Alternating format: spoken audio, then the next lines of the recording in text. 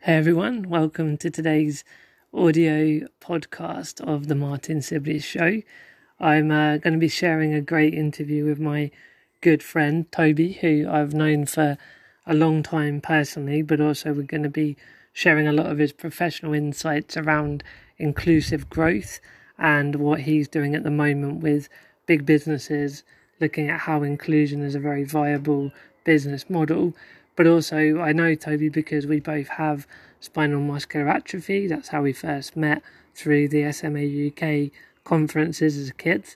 Toby, you'll hear the story about how he inspired me to go to university. So there's a lot in the piece about living with a disability, being a wheelchair user and having a care team, and not loads of depth on that, but the general how he went to uni and then the kind of work he did before getting into diversity and inclusion. So it's a really interesting story. He also shares how he went into a coma and almost died 10 years ago.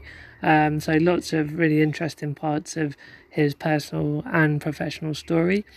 Big thanks to everyone that's joined every episode of The Daily Sib on YouTube, Twitter, Facebook and LinkedIn every weekday at noon, giving their thoughts and questions. And we've had lots of other guests. Toby's was Friday, but if you want to go to my YouTube channel, it's probably the easiest place for the replays. You can watch or have in the background and listen to the other 4 guests that were on this week, including the CEO at Leonard Cheshire.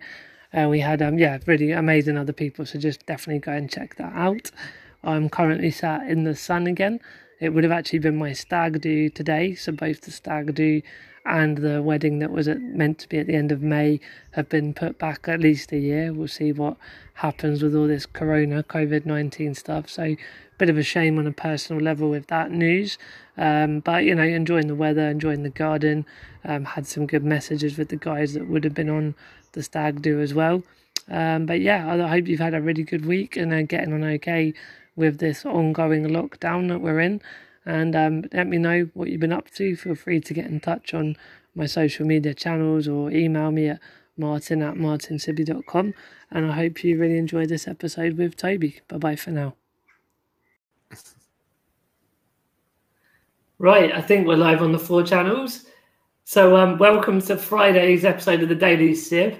What a week. It's been a beautiful, sunny, warm week, which always goes down well for me on a personal level. And I think a lot of SMAers, which we'll touch upon what an SMAer is in a moment. But I hope you've all had a good, productive week with whatever you're up to and coping okay with all of the lockdown and everything in the corona sense of the world at the moment. So today I'm really excited to introduce my good friend, my brother, I would even go so far to say, Toby Mildon. So thanks for joining me, Toby. Hey Sibs, it's good to see you again. Well, the Daily Sib, right? Like you've been the Daily Sibs, yeah. I can get away with calling you Sibbers. So I guess one little thing to probably mention is we know each other very, very well. We both have the same condition. I can't even remember when we would have first. Can you remember when we would have first met? It's a long time ago. Well, you always tell people that I was like the guy that inspired you to go to university. Yeah, but I'm going to tell that story. I guess it was like, was that the first time we met? Maybe it was. Because I was about 16 and I feel like I must have met you prior to that at some of the conferences as well. It's a long while. I mean, I'm 36, so it's at least 20 years. But no, absolutely. It was up in Manchester. It was a charity event about sort of, raising awareness, sharing information of living with SMA. You were probably you were still at uni, weren't you, at the time? Yeah. So, there's 2 years between us. So I must have been like my first or second year at uni. And you were talking about how you've managed care and how you all the hurdles and everything to get through to uni. And I was probably doing my GCSEs or first year A level and thinking, there's no way I can ever leave home and go to uni and all that. And you showed how possible it was. So it's that's definitely the pivotal moment in our relationship anyway. And then from then we've got drunk lots and we've worked together and we've gone on holidays together. So a lot of personal friendship there, which is, and obviously with Shrini Baby as well. Oh yeah, Shrini Baby.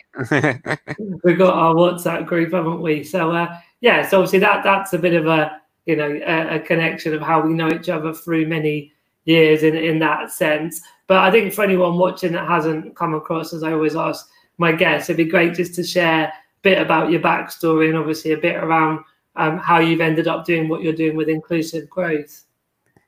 Yeah, sure. So I'm a diversity and inclusion consultant, and I work with HR directors and diversity and inclusion leaders in businesses to really help them create more inclusive cultures and more inclusive work infrastructures or business infrastructures.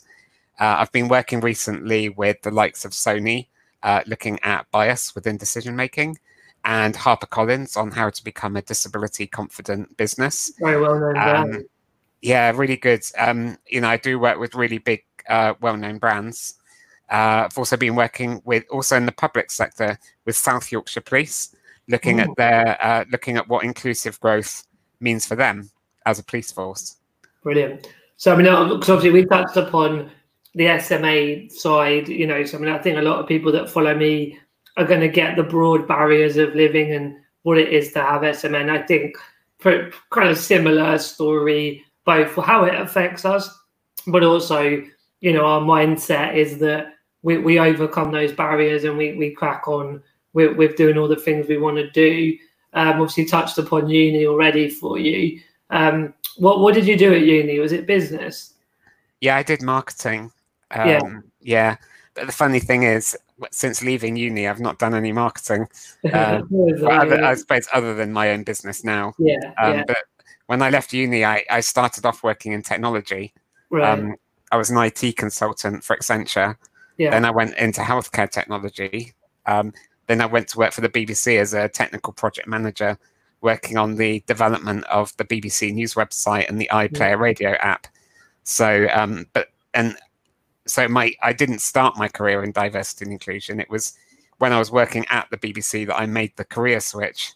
Yeah, because I remember I always resisted, I have a disability, but I don't want to fall into like a cliche job of working around, what it is to be disabled and overcoming barriers. And hello, here I am doing that. But I think part of that resistance was me maybe just getting to terms with that identity of like, if in the end I want to do disability stuff, I shouldn't push it away just because it feels like a cliche. So there's a lot of that going on. And I always admired that you had done those earlier jobs and it was nothing about disability. You were right in the thick of the corporate world, holding down, very sort of long hours and stressful jobs and all that kind of stuff. So, just to touch on that, how did you find that with the fact that there are times SMA can have fatigue or lower energy and that sort of stuff? Yeah, I just kept persevering and pushing through. Yeah. I think when I was working in the city in my 20s, I don't think SMA was really holding me back. I felt like I had enough energy to do my job. And I think I'm lucky now that I'm still very kind of resilient and I'm able to just keep pushing through. So I'm still able to, work quite hard and do long hours and things like that. Yeah, of course. Yeah. Was there any did you ever feel there was like a discrimination or the attitudinal side? Did that ever cause problems? Oh, yeah. I've had several sort of times when I was in my career, when I worked in consulting, I was working with on one client site, and the health and safety manager came round and then asked me to leave the building because he said that I was a fire risk. No way. Yeah. I was then separated from my team for a number of weeks. Wow. And then I decided to go back to the office because I was fed up with being separated from my team. Yeah. And the same health and safety manager just so happened to do another round and told me to leave again. I got quite annoyed, and then I got told off for getting annoyed with the client. So, yeah. Yeah, there's so many people having so many horrible discriminatory stories, but I suppose I think in life there are moments that are very challenging, but they also kind of help define what we go on to do. And that doesn't have to be a fully fledged job or career because of one moment, but I think it gives us different virtues and builds our character, and sort of the thing around what doesn't kill you makes you stronger. So I get there's two thoughts jumping at me now for you to talk around. So one is, how those experiences, or if those experiences looked at, took you more into this inclusion, diversity and inclusion world. But obviously on a personal level, I was thinking the other day, isn't it about 10 years almost to the day that you bloody nearly clogged it, like popped off? Yeah, it would have been April 2010. So I know I was in Mexico when I got the news you were in a coma, and and my mum mentioned the other day that Mexico was about 10 years ago, so it all ties together. And then I saw you in the hospital when I got back from Mexico, and you didn't know I was there. Like, even when I said since, you had no idea I came to visit you. So, but first off, like, can you just share a bit about that incident of being in a coma, which is pretty big? Yeah, well, it was 10 years ago. I got a chest infection, which, as you know, for people with SMA, it's it's not uncommon for us to get chest infections. I took a course of antibiotics, which didn't work. And then I took another course of antibiotics, which didn't work. And then I got really ill. And one of my PAs persuaded me to go to hospital because, I didn't think that I was that ill. So I went to hospital. And then the next day I was in a coma. Wow. So I was in intensive care in a coma for about 2 months before sort of coming round. Very inconsiderate, Toby. You bloody ruined that trip to Mexico for me. Well, I just needed a rest. I needed a 2-month sleep. Can you have done it a bit less dramatically?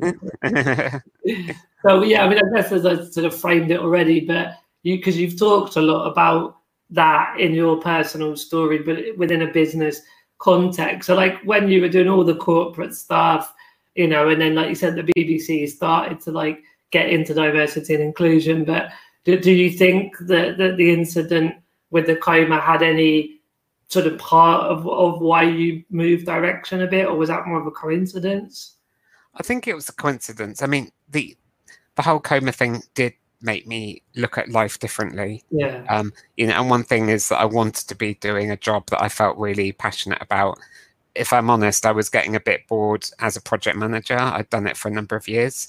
But when I got into D&I at the BBC, it was kind of a natural thing because I wasn't looking to do D&I. I was working in the technology department and I was working closely with our chief operating officer.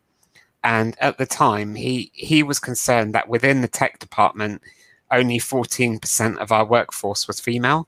And the rest of the BBC is about 50-50 male-female. So as a division of the BBC, we weren't on par with the rest of the organization. I mean, the science and technology engineering sector is a very male-dominated sector. So, we weren't surprised that the technology department at the BBC was facing the same situation.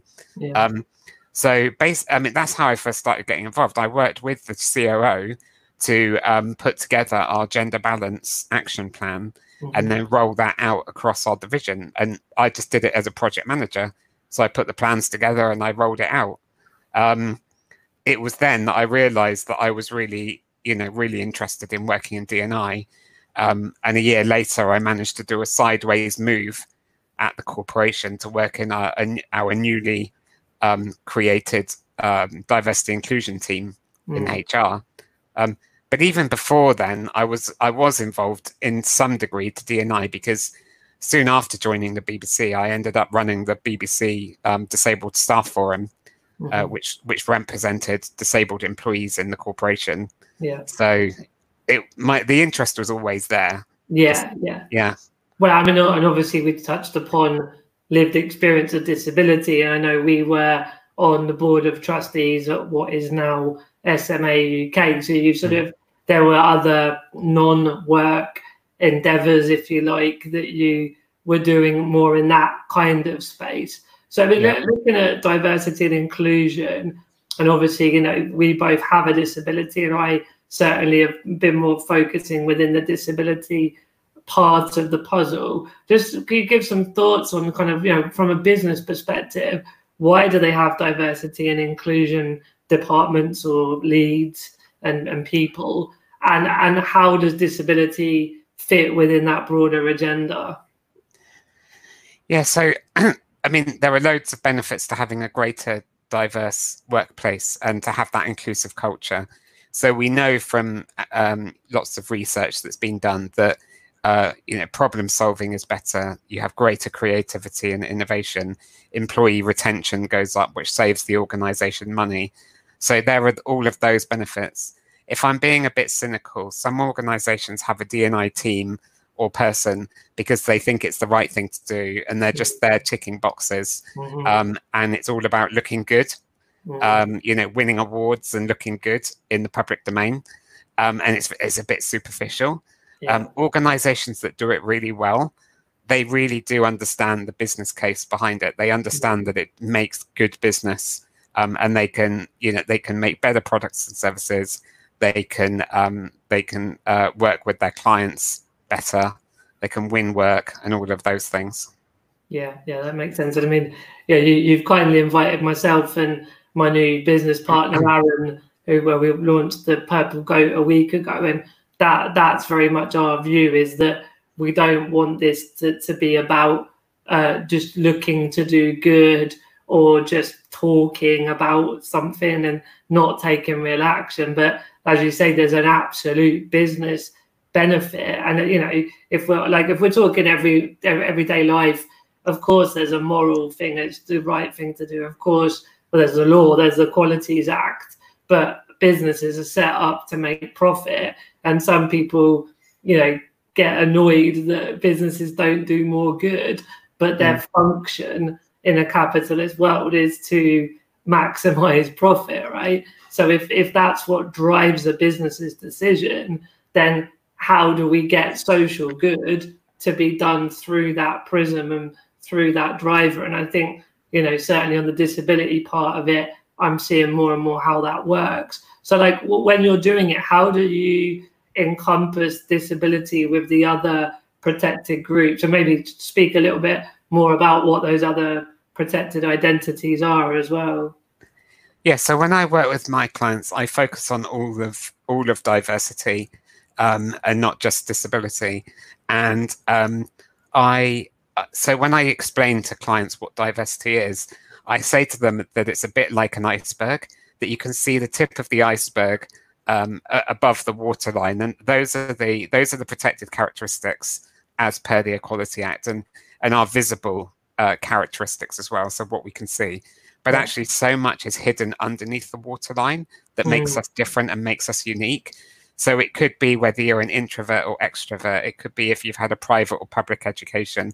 It could be where you grew up, whether you grew up in a military family, whether you grew up in a single parent family or not. All of these things contribute to our lived experience and the perceptions that we can bring to the workplace. So when I talk to clients, I say that disability is all part of the spectrum of diversity, that we have to look intersectional as well. So rather than trying to put people into boxes, which a lot of organizations do, I say to them, take me for example, like I'm male, I'm disabled, I'm gay, and I'm sarcastic. So there's a 4 characteristics there. Yeah. So I prefer to talk about inclusivity with my clients, because there are a couple of reasons why I focus on inclusivity. So one, there is increasing sort of discomfort. So the white men are saying, hang on a minute, I feel like I'm being overlooked. Am I not diverse enough? And I think that's a really dangerous game to get involved in, because the thing is, everybody has to be included. And your straight white man has to be included in businesses as well. So yeah, because I've often said that, like Gavin, who runs Neatbox, doesn't have a disability, and I can always sense that he's almost feeling awkward and apologetic for being involved in disability inclusion as an entrepreneur and running a business, but without having a disability, because there are parts of the disability community that would say, you know, he shouldn't be doing what he's doing. And obviously there are lots of other people in the disability community that are very grateful and happy he's there, but he feels that awkwardness, and, you know, he shouldn't have to explain what he's trying to do and where his motives come from. And I suppose it's because of past occurrences where the few bad eggs kind of ruin the party for everyone, you know. But yeah, I can kind of relate in that prism of how Gavin feels for not being disabled, that broader straight white men are feeling within the diversity and inclusion sector. The thing is, we really do need allies as well. Yeah. So in business, one of the most effective things that businesses can do is create a sponsorship program where you know, senior people in the business sponsor up and coming talent, and they do reverse mentoring. So the senior executive can learn from the lived experience of the person that they're mentoring, and then the you know, the person that's the up and coming talent can mentor the senior executive on you know, what it's like, you know, what their lived experiences are, you know, what their experiences in the organization are, all of those kinds of things. Yeah, that makes sense. And I was thinking around the sort of where D&I fits in to businesses, because obviously the bits that I've been working on more recently is around marketing, and I think like where I'm looking to specifically work around disability is that there are unique insights from disabled people that businesses should listen to, make changes, and then if you're looking to, you know, acquire new customers or have more loyalty from current customers, there are marketing campaigns that you can do for a group. So I think within sort of what I've been up to, it works in that sense. But with D&I, if you look at a business hierarchy or infrastructure, like, is it more a HR type initiative, or does it lay over everything? So it's a bit of both. So the thing is, diversity inclusion overlays everything. It touches every corner of the business, but most businesses give the responsibility of D&I to the HR department, and I don't think that's the right thing to do. I think lots of businesses do give it to HR because a lot of what D&I is about people in the organization, but it also touches on things like inclusive procurement practices, inclusivity in marketing and advertising campaigns, the buildings, the workplaces that we work in. So it touches everywhere. So either the HR department needs to be really good at working collaboratively with the whole of the organization, and they don't end up falling into the trap of having to find all the solutions for the rest of the organization, or, in my humble opinion, you know, D&I should be led by the chief operating officer of the organization, because it is about the effective running of the business. Yeah, that's a good. Yeah, that makes sense. How it's still within a role or a remit, because I guess if you just say it should be everywhere, it should be in the DNA, you've got no one that's being accountable and responsible and driving it. But yeah, the COO would make sense as a good place to drive that. Just a couple of I think I flashed them up earlier, but good to acknowledge people that have been joining us. So Chris is saying morning, Martin and Toby, and then he put Sibbers with lots of exclamation marks. Karim says, haha, look who it is, the two legends. How are you doing, guys? Hey, Karim, it's good to see you again. And then Ross wrote, amen, when you were talking about, it was way back about how you never let sort of disability get in the way of your job, and that you just carried on trucking on. So that was the context of why Ross has turned more religious this morning. And Chris put fire risk about your fire risk story with laughing faces. And then Caroline from SMA UK has put love in this chat. Thanks, Martin and Toby. And then Ruth Ann has just literally now put, hey, guys. So, hey, Ruth Ann from YouTube.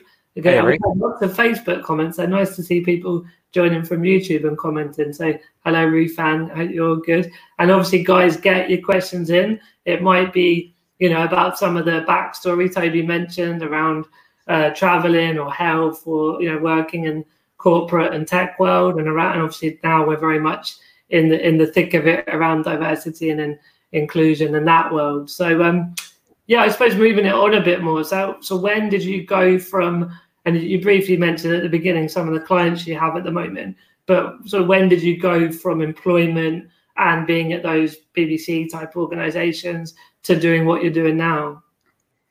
Yeah, so I left the BBC. I worked at the BBC for 9 years, and it was a friend of mine who said, if you stay at the BBC any longer, you're officially institutionalized. Right. So I was like, okay, I need to get out of here. I loved working for the BBC. It's an amazing place to work. But I decided that before I set up my own consultancy, I wanted to go back into the corporate sector. So I worked for Deloitte for a couple of years because I wanted to understand why, one of the big four accountancy firms was so invested in diversity and inclusion, and they had a lot more of a focus around culture change in organizations.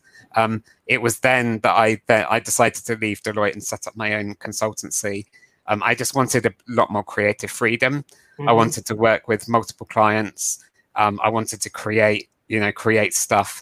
I had my own ideas of a framework to allow organizations to implement sustainable diversity and inclusion.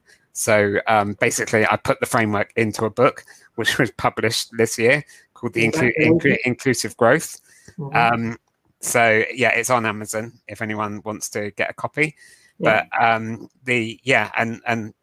working for myself allowed me to do those kinds of projects. Cool. I was gonna we've got quite a lot coming in from LinkedIn, which doesn't come up on the software on the laptop, but on my phone. So Amy says, nice chat. Do you think some things are classed as disabilities that are disabling because of corporate environment? So I think Amy is very much coming from the social model perspective in terms of and you know a lot about that as well, Toby, of disability. Do you think the social model of disability has a lot of application to D&I, which is kind of what I think Amy is suggesting as well? Absolutely. I think this is a big problem in businesses. So what often happens in organizations is that there are barriers that prevent disabled people from being able to perform their jobs properly. So it might be that the right assistive technology is not easy to get your hands on. It could be that the reasonable adjustments process that the company has isn't very good. So disabled employees end up waiting around a long time for their reasonable adjustments to be implemented. Therefore, they can't crack on with their job. But also, I've seen lots of barriers. So things like, for example, training that's provided in the company is put on a non-accessible learning management system. And that training doesn't include things like captioning. And so somebody who's deaf or hard of hearing is unable to complete that training. So when I've worked in businesses, I often say to people that if we look at the social model of disability, it's not about improving the working life and the performance of disabled people in the company. It actually makes life better for everybody. So if you take something like putting captioning on your mandatory training that companies often get you to do once a year or so, it could be that English is not your first language. It might be that you're working on a client site and you don't have your headphones with you. So you have to read the training. You can't listen to it. So actually putting captioning on training benefits so many more people. Yeah, no, that's a really good point. And I mean, you mentioned about the move that you made from sort of more corporate. You're still working with corporates, obviously, but like having your own business now and all of the different benefits that entrepreneurs know. And I'm sure some of the downsides of running your own business, or not downside, but the demands and all that sort of stuff. But you mentioned your framework. So, if a business is aware enough that there is some sort of barrier and some problem, and they look to then engage with you, can you just talk a little bit more about the framework in the book, but also how you would then be able to help a client? Yeah, so the framework is made up of 7 components, and you basically work your way through from left to right, and they all begin with C. So we've got clarity, culture, change, colleague experience and design, cyber, collaboration, and celebration. So, Well, by the way, I'll put a link up so people, because you've got a website as well, haven't you, with some of the information. What was your website? It's mildon.co.uk. Mildon.co.uk, because I'm sure there's some visuals that people can look at as well, right? Yeah, there's a visual of the model on my website. And actually, people can go on my website and take a free scorecard. And the scorecard has a series of questions where you can benchmark yourself against the model. So you can see whether you're kind of red, amber, green in terms of your inclusive growth trajectory. Yeah. Okay, cool. Yeah, carry on what you're saying about the framework, though.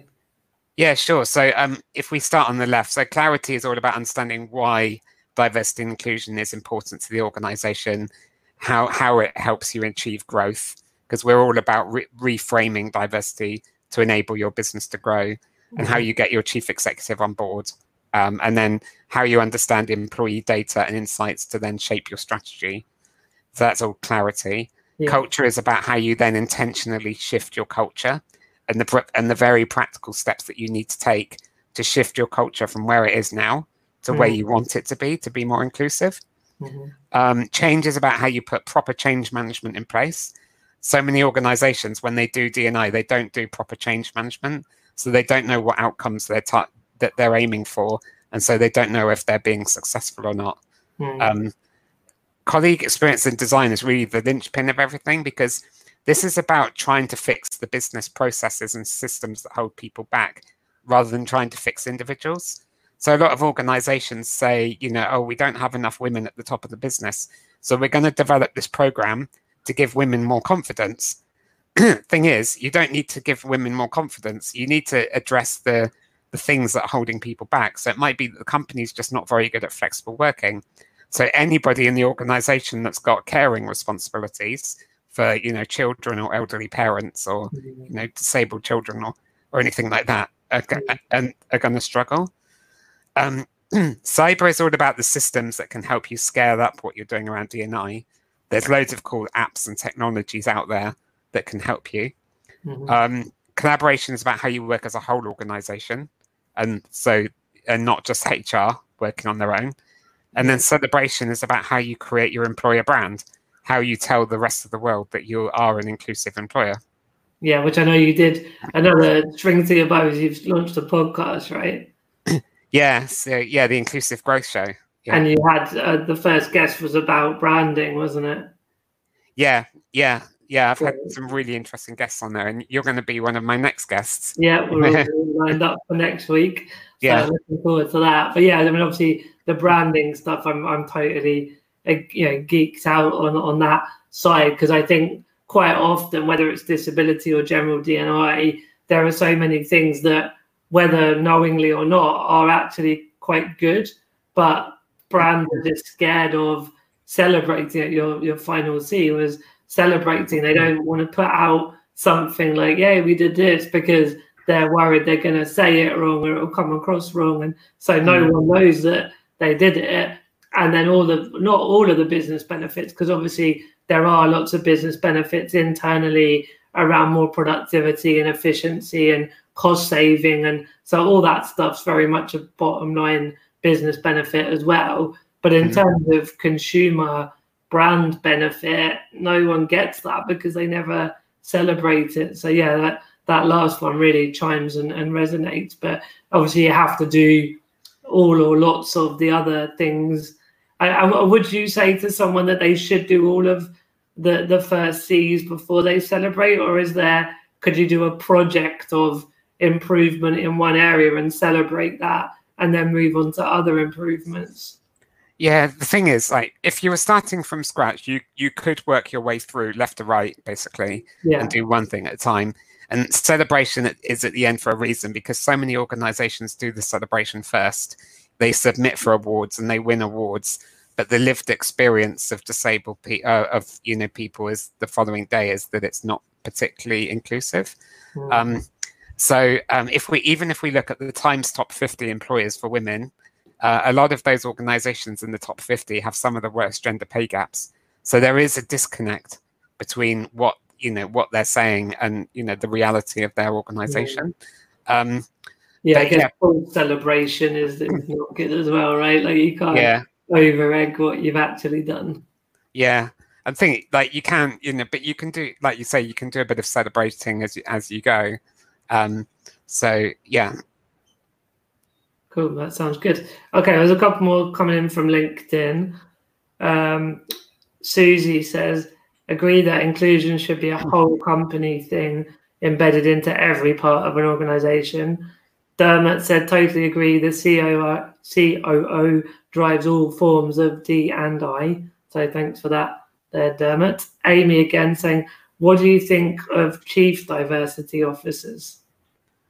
Yeah, so I think having a chief diversity officer is a good thing. So I'm making the assumption that if an organization has a chief diversity officer, that they're effectively a board member, and that they're sitting alongside the chief operating officer and the CFO and the CEO.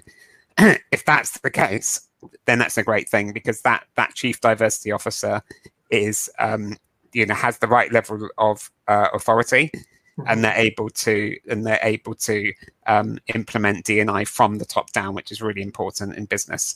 Because what happens so very often is that you might have a chief executive who is saying the right things about D&I. They might not necessarily be walking the talk, but then they delegate all of the responsibility of D&I down to somebody else who doesn't always have the resources to do the job, or the authority, or the amount of influence that's required. Yeah, that makes sense. Susie saying the board should be accountable and should approve resource, money, and people for organizations to be more inclusive too. Amy saying, how do we get more power to power minorities? Cool. So how do we get more power to power minorities? Yeah. How do we get more? Yeah, maybe Amy could clarify exactly what you mean by the question. How do we get more power to power minority? I guess it's maybe if that is what's meant to have been written, I suppose it would just be like, how do we empower minorities to have more, influence and decision making in organizations? Yeah, I think sponsorship is really effective. So creating a way of senior executives sponsoring people in the organization. Reverse mentoring is also really effective. But the other thing is, what we really need to be doing is looking at the systemic bias that's happening. So if you look at, say, your succession planning, or your performance management process, basically you need to surface the data to show that certain members of the organization are not competing on a level playing field effectively. If you can surface that data, it might be that you notice that there are no disabled people in the high performing box. If you do like a 3x3 performance grid, which lots of organizations do, if you notice that you don't have many people from a Black or ethnic minority background in the high performing box, you need to ask yourselves, well, why is that? Is there something systemically going on that means that we're not on a level playing field? Yeah, totally agree with you. It's one thing I was thinking around, you mentioned unconscious bias. So I know what the words mean and I kind of get the sentiment, but I think it's possibly a word used in D&I where it's very known what it means, and maybe to others it's a bit of a, not a buzzword, but you know what I mean. It'd be great just to explain a bit more detail what you believe unconscious bias to be. Yeah, so I actually there's quite a few academic definitions of unconscious bias, which I can imagine. I can't get my head around. Well, I really like the definition by Verna Myers, who's done a couple of TED Talks. She's a D&I, she's an American lawyer by background. She's a D&I person. She had her own company, and now she's the head of D&I at Netflix. And in her TED Talk, she says that biases are stories that we make up about people before we get to know them. So when I do unconscious bias training, I tend to use her definition. and then get people to think about what are the stories that we're making up about people. I prefer to look at bias within the context of decision making, because a lot of people look at bias that we have towards or against particular groups of people. So anyone can go on the Harvard implicit association test and test themselves for free. When I did it, I found out that I was moderately biased against disabled people. So if I give you a job interview, Martin, you're not going to get the job. No chance in hell. That's more than people know about my history, I'd imagine, than anything. Great. No, thank you for that. That's very helpful for me and for people watching. So Gavin said, sorry, missed it. Has had investor meeting, but 100% watching the whole interview later. Definitely do, Gavin, because we actually mentioned you. And then Gavin also said, people power, commercially, this sector has so much power, but it needs direction and cohesion to be truly effective. My fiance, Kasha, has said, great job, guys. Hi, Kasha in the garden. And Ross has asked the question, what's your tip for SMAers who say they can't work? I mean, I'd probably add, that's not just people with SMA. I think it's anyone with a disability whereby it's not chronic fatigue or chronic pain. But yeah, what are your thoughts on Ross's question there, Toby? That's a really interesting question, because what I would want to know is the reasons why they say they can't work. Yeah. Because there are so many reasons, and I think it could be that somebody doesn't have the right mindset towards work. It might be that they're not equipped with all the right sort of facts, that they think they can't work because employers won't accommodate them. The thing is, there are really good employers out there that that provide adjustments, that provide flexible working, that you can work from home, that kind of thing. Yeah.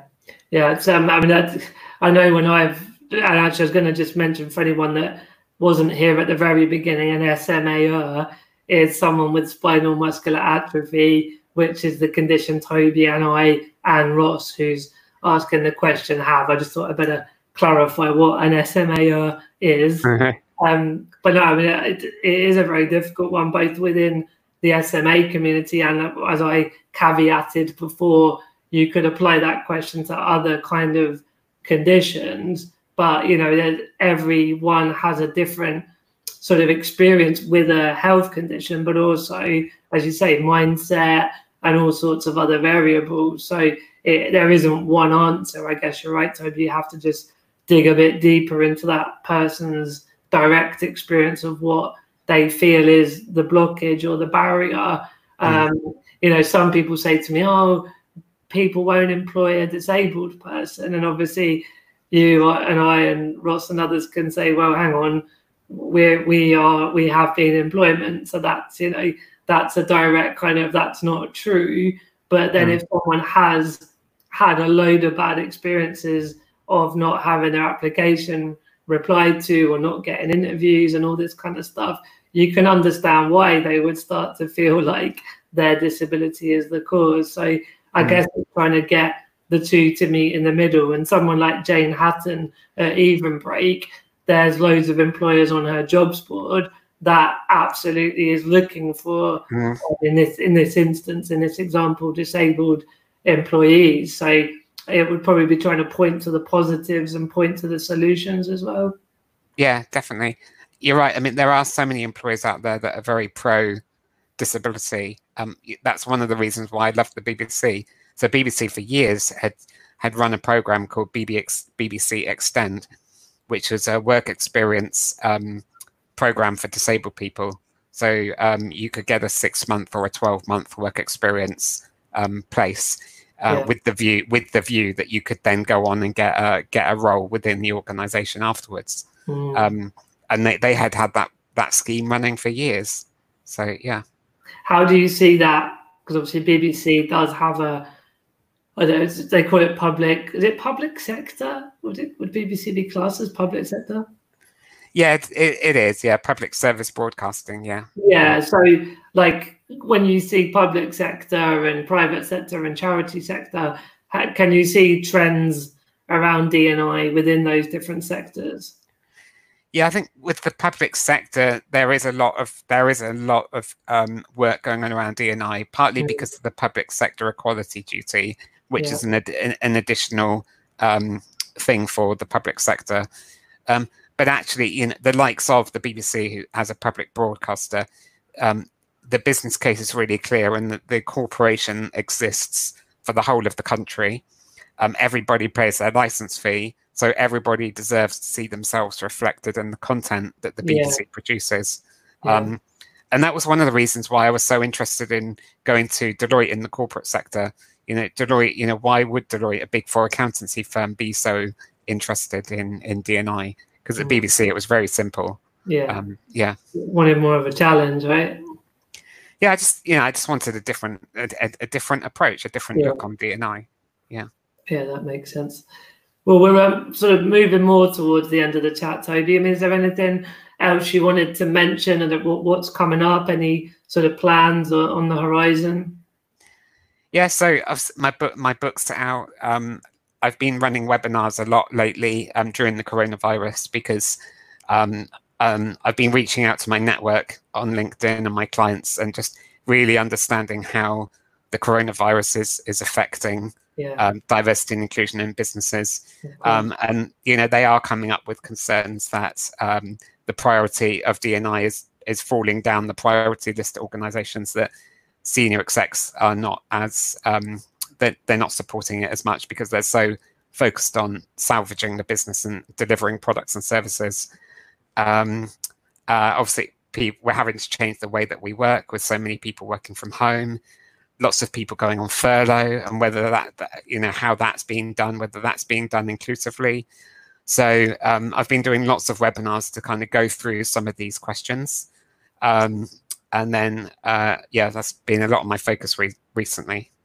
Yeah, that makes sense. I mean, there are those odd businesses where, for whatever reason, there is businesses booming during lockdown. Like the obvious stuff like Netflix or whatever.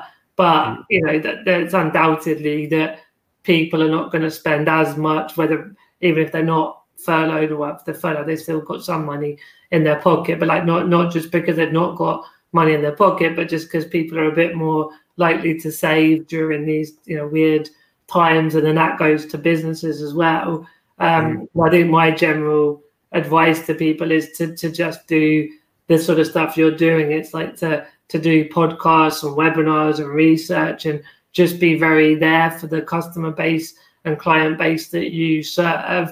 And there may be a dip for a while, but once we come out of it, and obviously Corona will one way or another pass, there will be things will pick up eventually, and then you'll be sort of more in people's minds because of all of the support and help you gave during this time. And I think, and unless you're in that more privileged position that business is booming, then it's about brand awareness and brand sentiment.